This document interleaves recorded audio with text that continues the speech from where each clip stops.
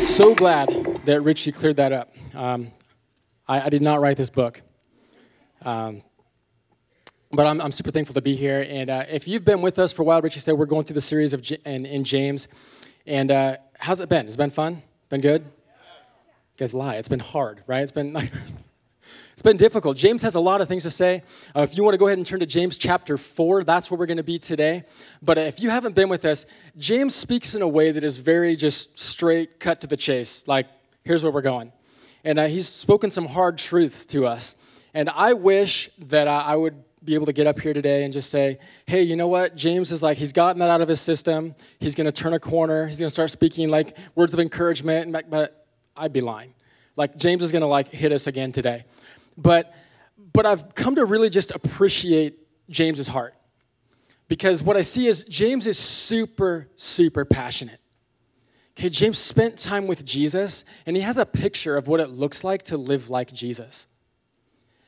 He knows what you and I are capable of because of how God's created us. And so like any good coach, he's going to push us. He's going to shave off the things that need to go. He's going to push us, and we don't think we can go any further. He's going to say, nope, that needs to go too. And so I've really come to really appreciate James's heart and in his heart for God's people and for us here this morning. And so super excited about today. Before we get going, just want to ask you, would you pray with me that God would speak today? God, you are so good, and I'm so thankful, God, that you speak to us. This morning, God, you know every single story in this room, and I ask that your Spirit would move. God, you're going to do the heavy lifting. Our job is to come with soft hearts and ears that are ready to listen.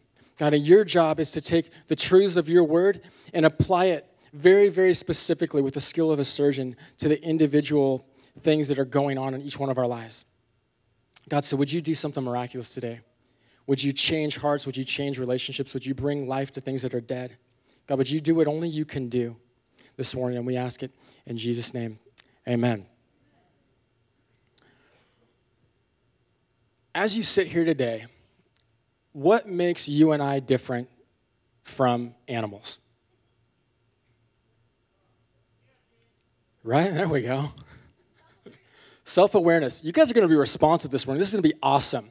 Okay, just shout out answers, right? There we go. See, it's kind of probably not the first question you thought you were going to have to answer this morning. But really think about it. What makes you and I different from animals? Like, there's the obvious stuff, right? I get up here this morning and, like, I don't have a tail. Okay, I'm not covered in fur. Like, I've got all sorts of things that make me very, very on the outside. But let's dig a little bit deeper. Like, what makes you and I different from animals? Why aren't we just another breed of animal? Made in the image of God. Okay, that's pretty big, right? There's something inside of us that is able to reason. We have characteristics of God. That's pretty amazing. See, animals operate out of instinct. Okay, they don't really think about a lot. They're not, contrary to what like the cartoons, like the Disney shows that my kids watch, animals aren't in a cave like strategizing on their whiteboard. Okay, like how are we going to do this? We're going to get together and then we're going to fake them out and we're going to do this. And they don't have a conscience. They don't experience these things. Okay, but we do. We have a conscience, we have reason, we're able to process things and say, how's this going to affect my life? See, animals aren't like that. That's why I can go fishing and I can put a sharp metal object in the water and put something shiny and sparkly on it, and that fish has two thoughts. One, I'm hungry. Two, I think I can eat that. That fish is not looking at that thing saying, you know, how is this decision going to affect the rest of my life? If I eat that, how am I going to feel in 5 minutes? Or since we're all into planning, 5 years, 10 years. No, that fish probably isn't going to live that long. Okay, but we are different. See, in the very beginning, God created us, as someone said, in the image of God. Okay, God has a master plan for what it means to be fully human. But if I'm not careful, there are times that when it comes to my relationships with other people, I can act far more animalistic than I would like to believe. See, about a year ago, there was a snake in my yard. Anybody like snakes? Seriously, you guys, come on. How can you like a snake? Okay, that's different. But there was a snake in my yard, and like I don't like snakes so much to like If screaming like a girl and running down the road was an option, like I was there. But instead, I did the manly thing. I grabbed the leaf blower, and we went at it, right? True story. True story. I did this. And the snake wasn't thinking like, I'm going to sneak into your house and like attack you at night. No. The snake's like, that's horrible, whatever it is. And he starts jumping at me and hissing at me. Okay, sometimes if I'm not careful, if I'm not following God's master plan for my life, that's how I am in relationships. Okay, we use that phrase, poke the bear. Sometimes I can get poked, and I don't think about anything. I say, I'm going after you. You came after me, I'm coming after you. See, we all have desires. Both animals and people, we have desires, but our responsibility is to say, God, what do you want us to do with those desires? What are we supposed to do with those desires? And that's really where James is going in James chapter 4. And so I'm excited to get into this. If you've got your Bibles with you, again, James chapter 4, starting in verse 1 is where we're going to start at. James says, what causes fights and quarrels among you? Don't they come from your desires that battle within you? So let's pause right here, okay? This is real life. We talk about real life. We are real life. Real life has real fights, right? Anybody else manage to go throughout their life without a fight? No. Anybody else manage to go through this morning without a fight? Okay, if you're married, you're lying. So let's be honest here in this room, okay? We have fights. Like parents fight against each other. Spouses fight with each other. Kids fight with each other. Parents fight with kids. Kids fight with the dogs. The dog fights with something. There's always fights around us. But James says, do you not understand where these fights come from? These fights come from competing desires. Okay, what that means is you want something, I want something. That's not the same thing. One of us has got to win, so we're duking it out. Okay, and if we go back to several weeks back, when we were back in James chapter 1, James also talked about desires. And he said, when these desires are evil, okay, we're enticed by them, and they lead us to sin. And sin leads to death. So here's the picture for you here, and these fights that are going on. Okay, us each individually, when our desires are evil and we give fully into them, they lead to sin, which leads us to death. So you've got two people who have desires that lead to death, and now they're in a fight. Like, this should be interesting. So here's what James says. This is what's happening among you. He says, you desire but do not have. So what do? Obviously, you kill. You covet, but you cannot get what you want, so you quarrel and fight. You do not have because you do not ask God, and when you do ask, you do not receive because you ask with wrong motives, that you may spend what you get on your pleasures. Okay, some of you may hear that, and that may fit your life to a T. You're like, yep, that's how my life has been. That's not the case for me. I haven't actually taken that extreme of measures, but before I let myself off the hook, I have to look at how Jesus defines murder. He says, if you've hated someone in your heart, then you've killed them. Now, while I may not have actually physically killed someone, I have definitely brutally, verbally assaulted someone. Okay, I have definitely reacted when I've gotten poked, when my desires aren't getting met. I have definitely turned my words into weapons, and I have tried to take people out. Okay, or this word covet. I don't usually use that word covet, but what I can tell you is that I have spent time thinking about, fantasizing about what I don't have. Like, what would it be like to have what they have? Like a bigger this, a nicer this. Leads me to a heart of discontent. I'm not okay with what God's given me. Or this last one is just where I throw up my hands and say, okay, I give up. Like, I can't tell you how many times I've prayed, and my prayer has been 100% selfish. I'm concerned about God. I'm in this mess. You got to get me out. Well, what about those other people it's going to affect? Don't worry about them. Like, I need out. You need to fix my problem. And so all this to say is I'm not innocent. I can't skip past this part just because the words don't line up. Okay? Is anybody in this room perfect? Most of you are, except for one person. Is anybody in this room perfect? No. So none of us are innocent. This applies to all of us. But here's the thing. This isn't a new problem today. this idea of competing desires and what do we do about them. See, back in Genesis chapter 4, we have a story about two brothers. Okay, you may have heard it before, maybe not, but you got a brother named Cain and a brother named Abel. Okay, and one day, Cain and Abel bring something before God, and God looks at what they brought. And we're told that he looks at Cain and says, I don't like what you brought. I'm not pleased. And he looks at Abel and says, I'm pleased with what you brought.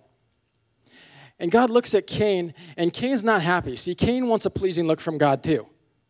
You know, it's the friendly brotherly competition. He's like, I want what he got. And God says, you need to be really careful about what you do next. He says, Cain, why are you angry? Why does your face show that you're clearly not happy? Like something deeper is going on. He says, if you do what is right, will you not be accepted?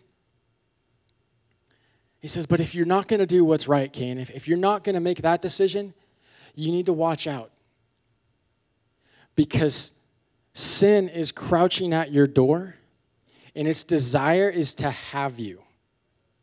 But you must learn to rule over it. See, this isn't a new problem. We're always going to experience these desires and these competing desires, and what do we do with them is what's important. And if we choose not to submit those things to God, here's what James says to us. He's real soft with his words. He says, you adulterous people. That escalated quickly. Like we went from, this is what's happening, to you adulterous people.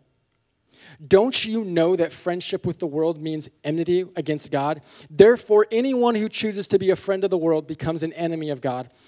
Or do you think Scripture says without reason that he jealously longs for the Spirit he has caused to dwell in us?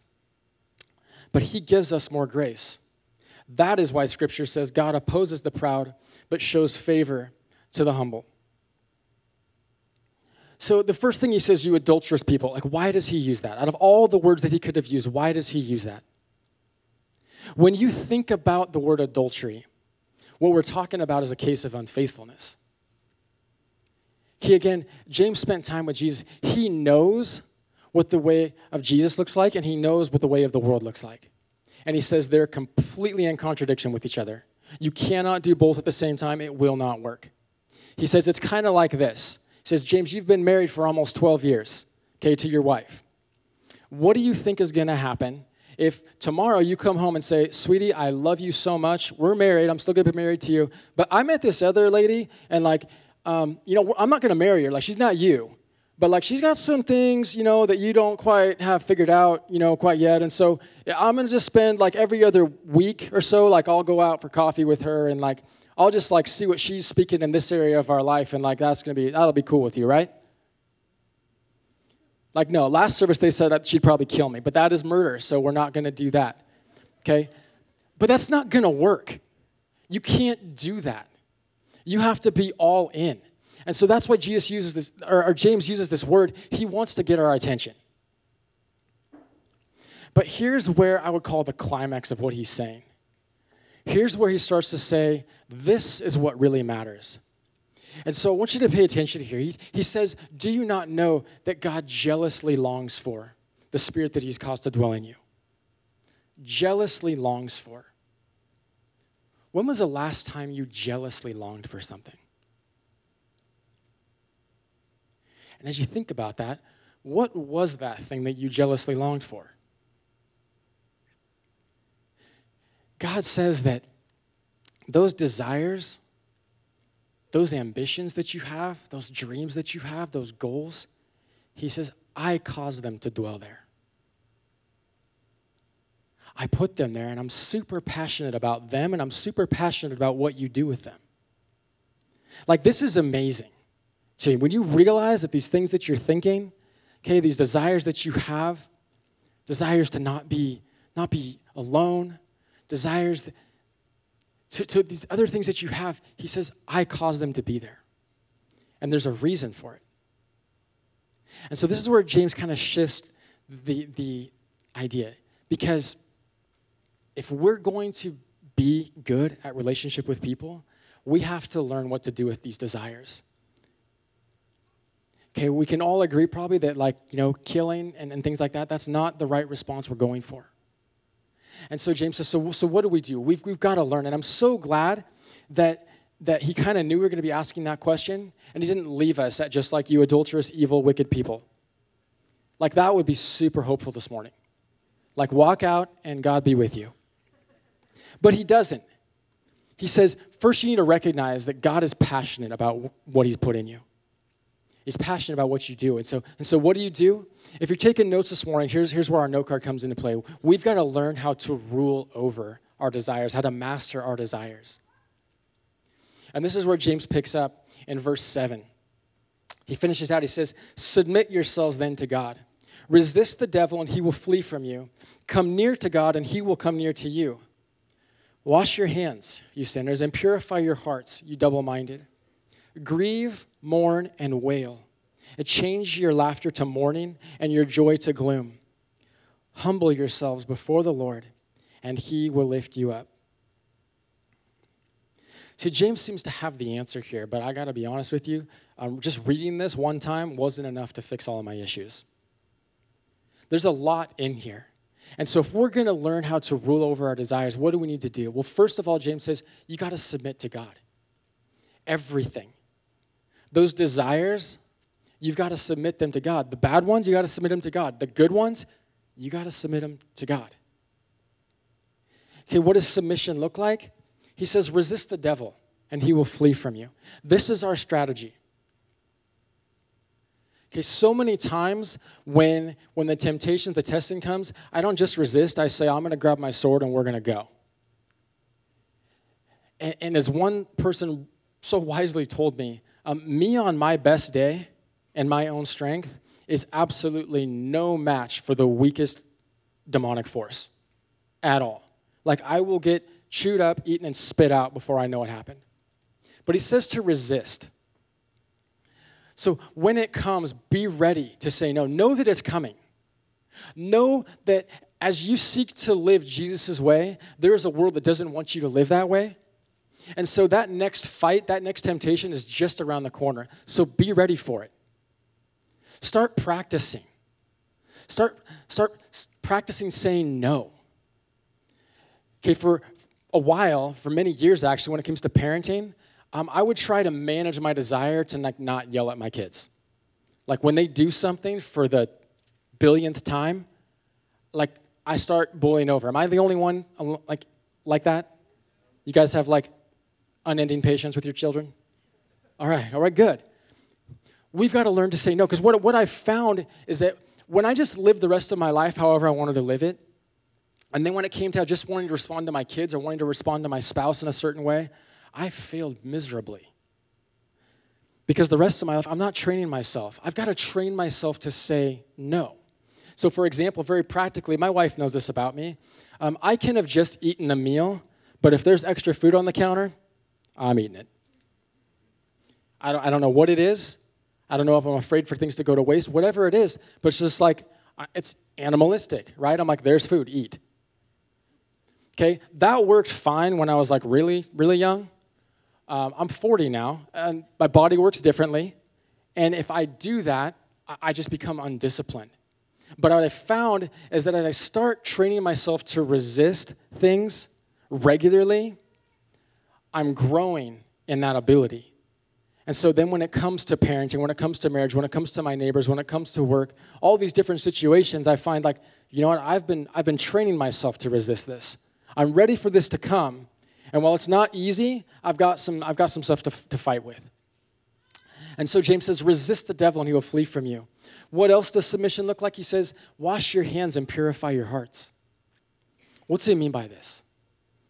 Okay, what he means is that when we slip up, when we mess up, admit it. We just admitted that no one here is perfect. It means we're going to make mistakes. So just admit when you're wrong. Purify your hearts. It's this idea of, it's a continual thing. It reminds me of the writer of Psalm 139. He says, search my heart, O God.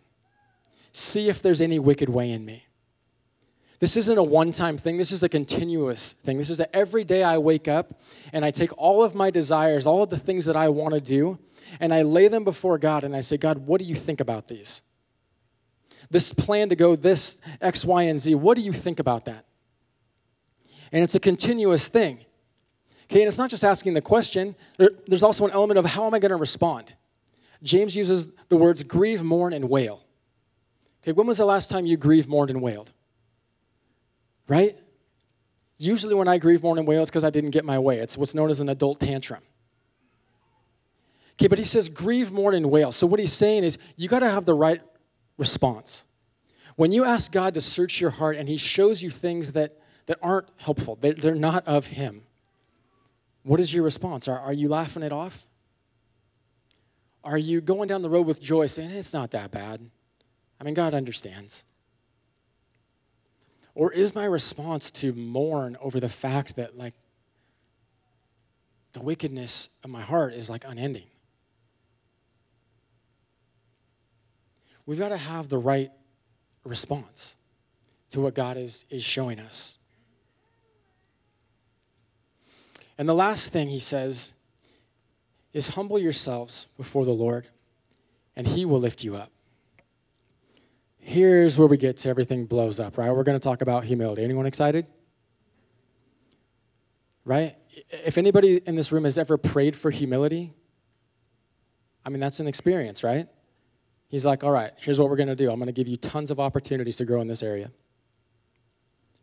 But the opposite of humility is pride. Okay, humility is what it takes to come before God with your desires and say, what do you think about this? And to have the appropriate response for that. The opposite of humility is pride. And pride comes in different shapes and sizes. Right? Sometimes we think about prideful and we're like, oh, I can identify that guy. Because, like, he's the one who thinks he's all that. He walks down the street, you know, chest all puffed out, and, like, no one's going to mess with me. And, like, we think that's the prideful. That's the arrogant person. And we would be right. That is prideful. That is prideful. Somebody who says, I am so much more than God created me to be. But there's also another form of pride. That's inferior pride. That's the person who says, I'm never going to be who God made me to be. I don't have what it takes. I'm never going to measure up. And that person, that way of thinking leads to either God doesn't have a plan, God doesn't have a purpose, God hasn't given me ambitions. Or he has, but I'm never going to be able to, I'm not as good as them. Or I'm never going to reach that level. And so I put those desires to death. And I don't act on them. Coming with humility and in submitting your desires to God means believing what he says about you. See, C.S. Lewis once said, humility is not thinking less of yourself, it's thinking of yourself less. If my attention, which both superior pride and inferior pride both have the same thing in common, all the attention is on me. Either I'm everything and have everything, or I'm nothing and I have nothing, and God can't do anything with me.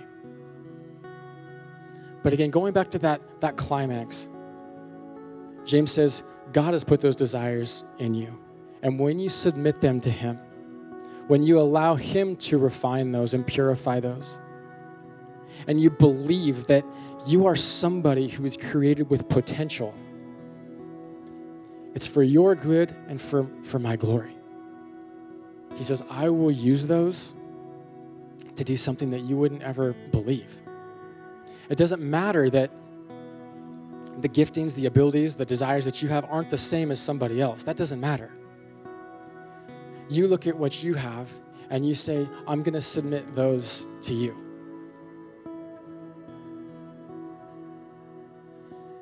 See, this is huge. And maybe as you hear that this morning, you're going through somewhat of a process that I went through this past several weeks going through this.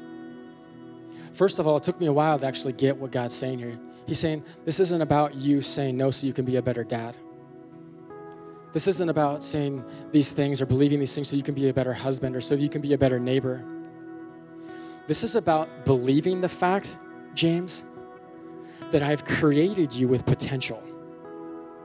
I've given you desires that I want you to humbly submit to me. I want you to cultivate these things to walk into the plan that I have for your life.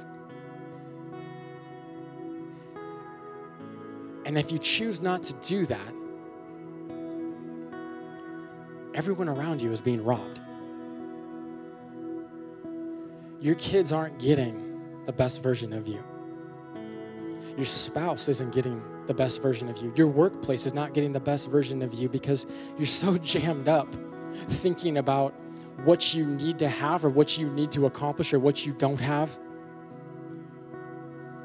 He says, believe me when I say I created you in my image.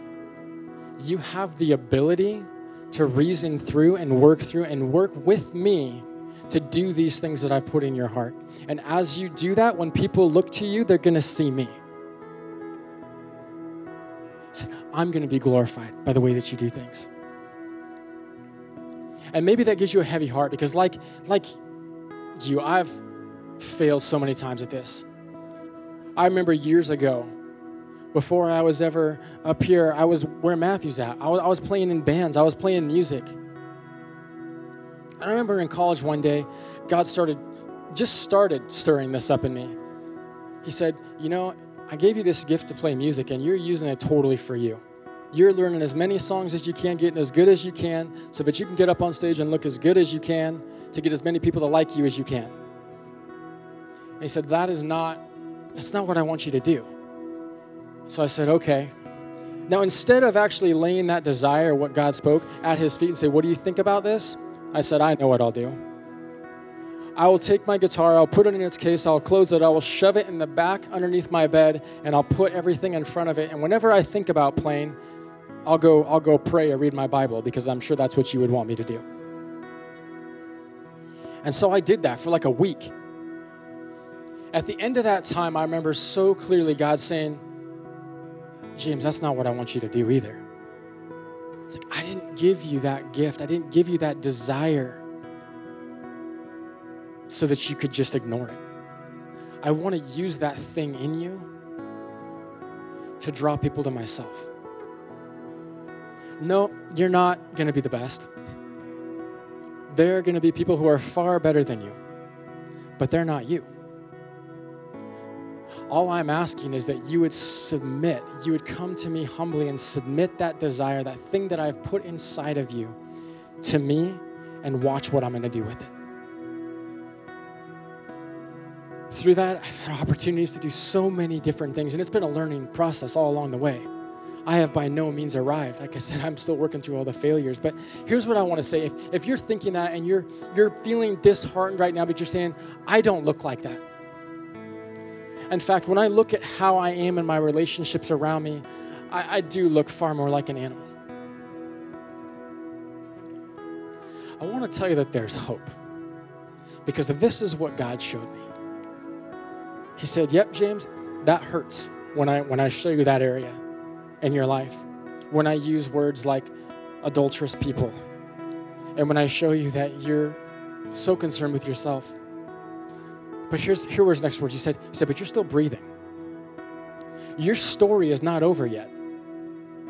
You can start today. As long as you have breath in your lungs, you can start today making different decisions. You can start learning how to say no, how to resist, how to bring your desires before God, how to apologize when you've messed up, how to ask God to purify your heart, how to not be so focused on yourself and what you have or what you don't have, and be focused on other people and how God wants to use you to bless them and to show a dying world that there is a God that loves them. You can do that, James. And real life, you can do that. None of us is exempt here. God has given each and every one of you an insane amount of potential. And he's given us a choice. What are you going to do with it? And I was so encouraged this past week listening to a podcast by a guy that is well known for just the amazing things that he's done. I read his books and I'm like, how do you even do that? The difference is belief. He doesn't have a mindset that says, I'll never be able to do that, or I can do this in my own strength. He just says, I'm just going to do what's in front of me. And so he has this idea, and I just love it. He says the entire trajectory of your life can be changed every single day by just 20 seconds of insane courage. Just 20 seconds. Maybe there's a relationship that's so broken because of something that you've done or someone's done to you. It takes 20 seconds to make a phone call or send a text. Hey, I'm sorry, I haven't viewed you in the way that God views you. It can change everything. Maybe it's an opportunity that you know God's wanted you to do for years, but you haven't believed it yourself. You haven't believed that God can actually do that in you. It takes 20 seconds to take that first step, that first phone call, that first move, that first act of faith that says, God, I still don't know how this is going to work, but here it goes. 20 seconds of insane courage of just like, no, nothing holding me back. I'm going in the direction that I believe you've called me to do. I'm walking into the way that I believe you have made me to be.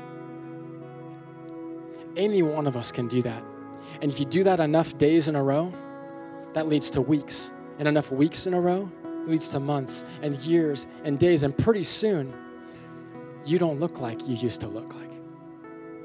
You haven't believed the lie that you're not enough or that you've got to do everything in your own strength. You're starting to live life in the light of an identity of somebody who is known by God, the creator of the universe, who has put a crazy amount of potential inside of you and says, submit that to me every day and watch what I'm going to do.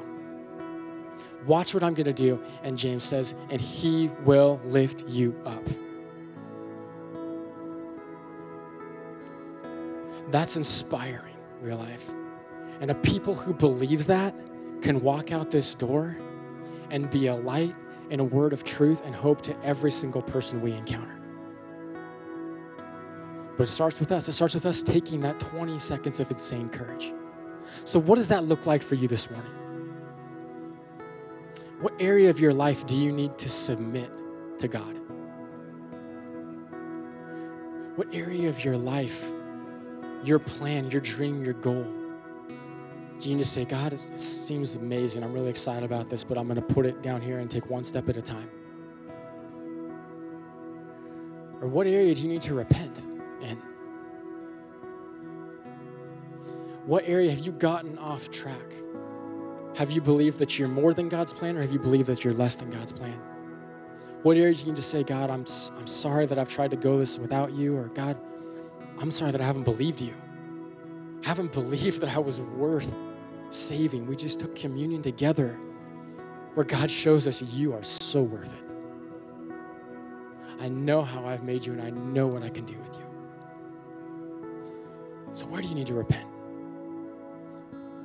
20 seconds of insane courage in the right direction can start a whole new direction for your life and a whole new path. I want to ask you to stand to your feet this morning. Believe with all my heart that God's been speaking. Believe with all my heart that God wants to do something amazing in you and through you, in our church and through our church. And it starts with each and every one of us realizing the potential that God's put inside of us and humbly submitting it to Him to see what He can do with it. So I want to pray for you. After that, we're going to have some people up front. You can't do this alone. We need each other to encourage one another, keep us on the right track. If God's been speaking to you, we're going to have pastors, leaders up here. We'd love to pray with you, help you take any next steps that you have. But I just want to pray with you. God, you know every single story in this room. God, you're working. God, I can feel you working right now. You are moving in people's hearts. You are bringing dead things and dead people to life. You are bringing purpose back into people's sights, God, and you are putting hope into people's relationships, God. So I thank you that you have done what only you can do.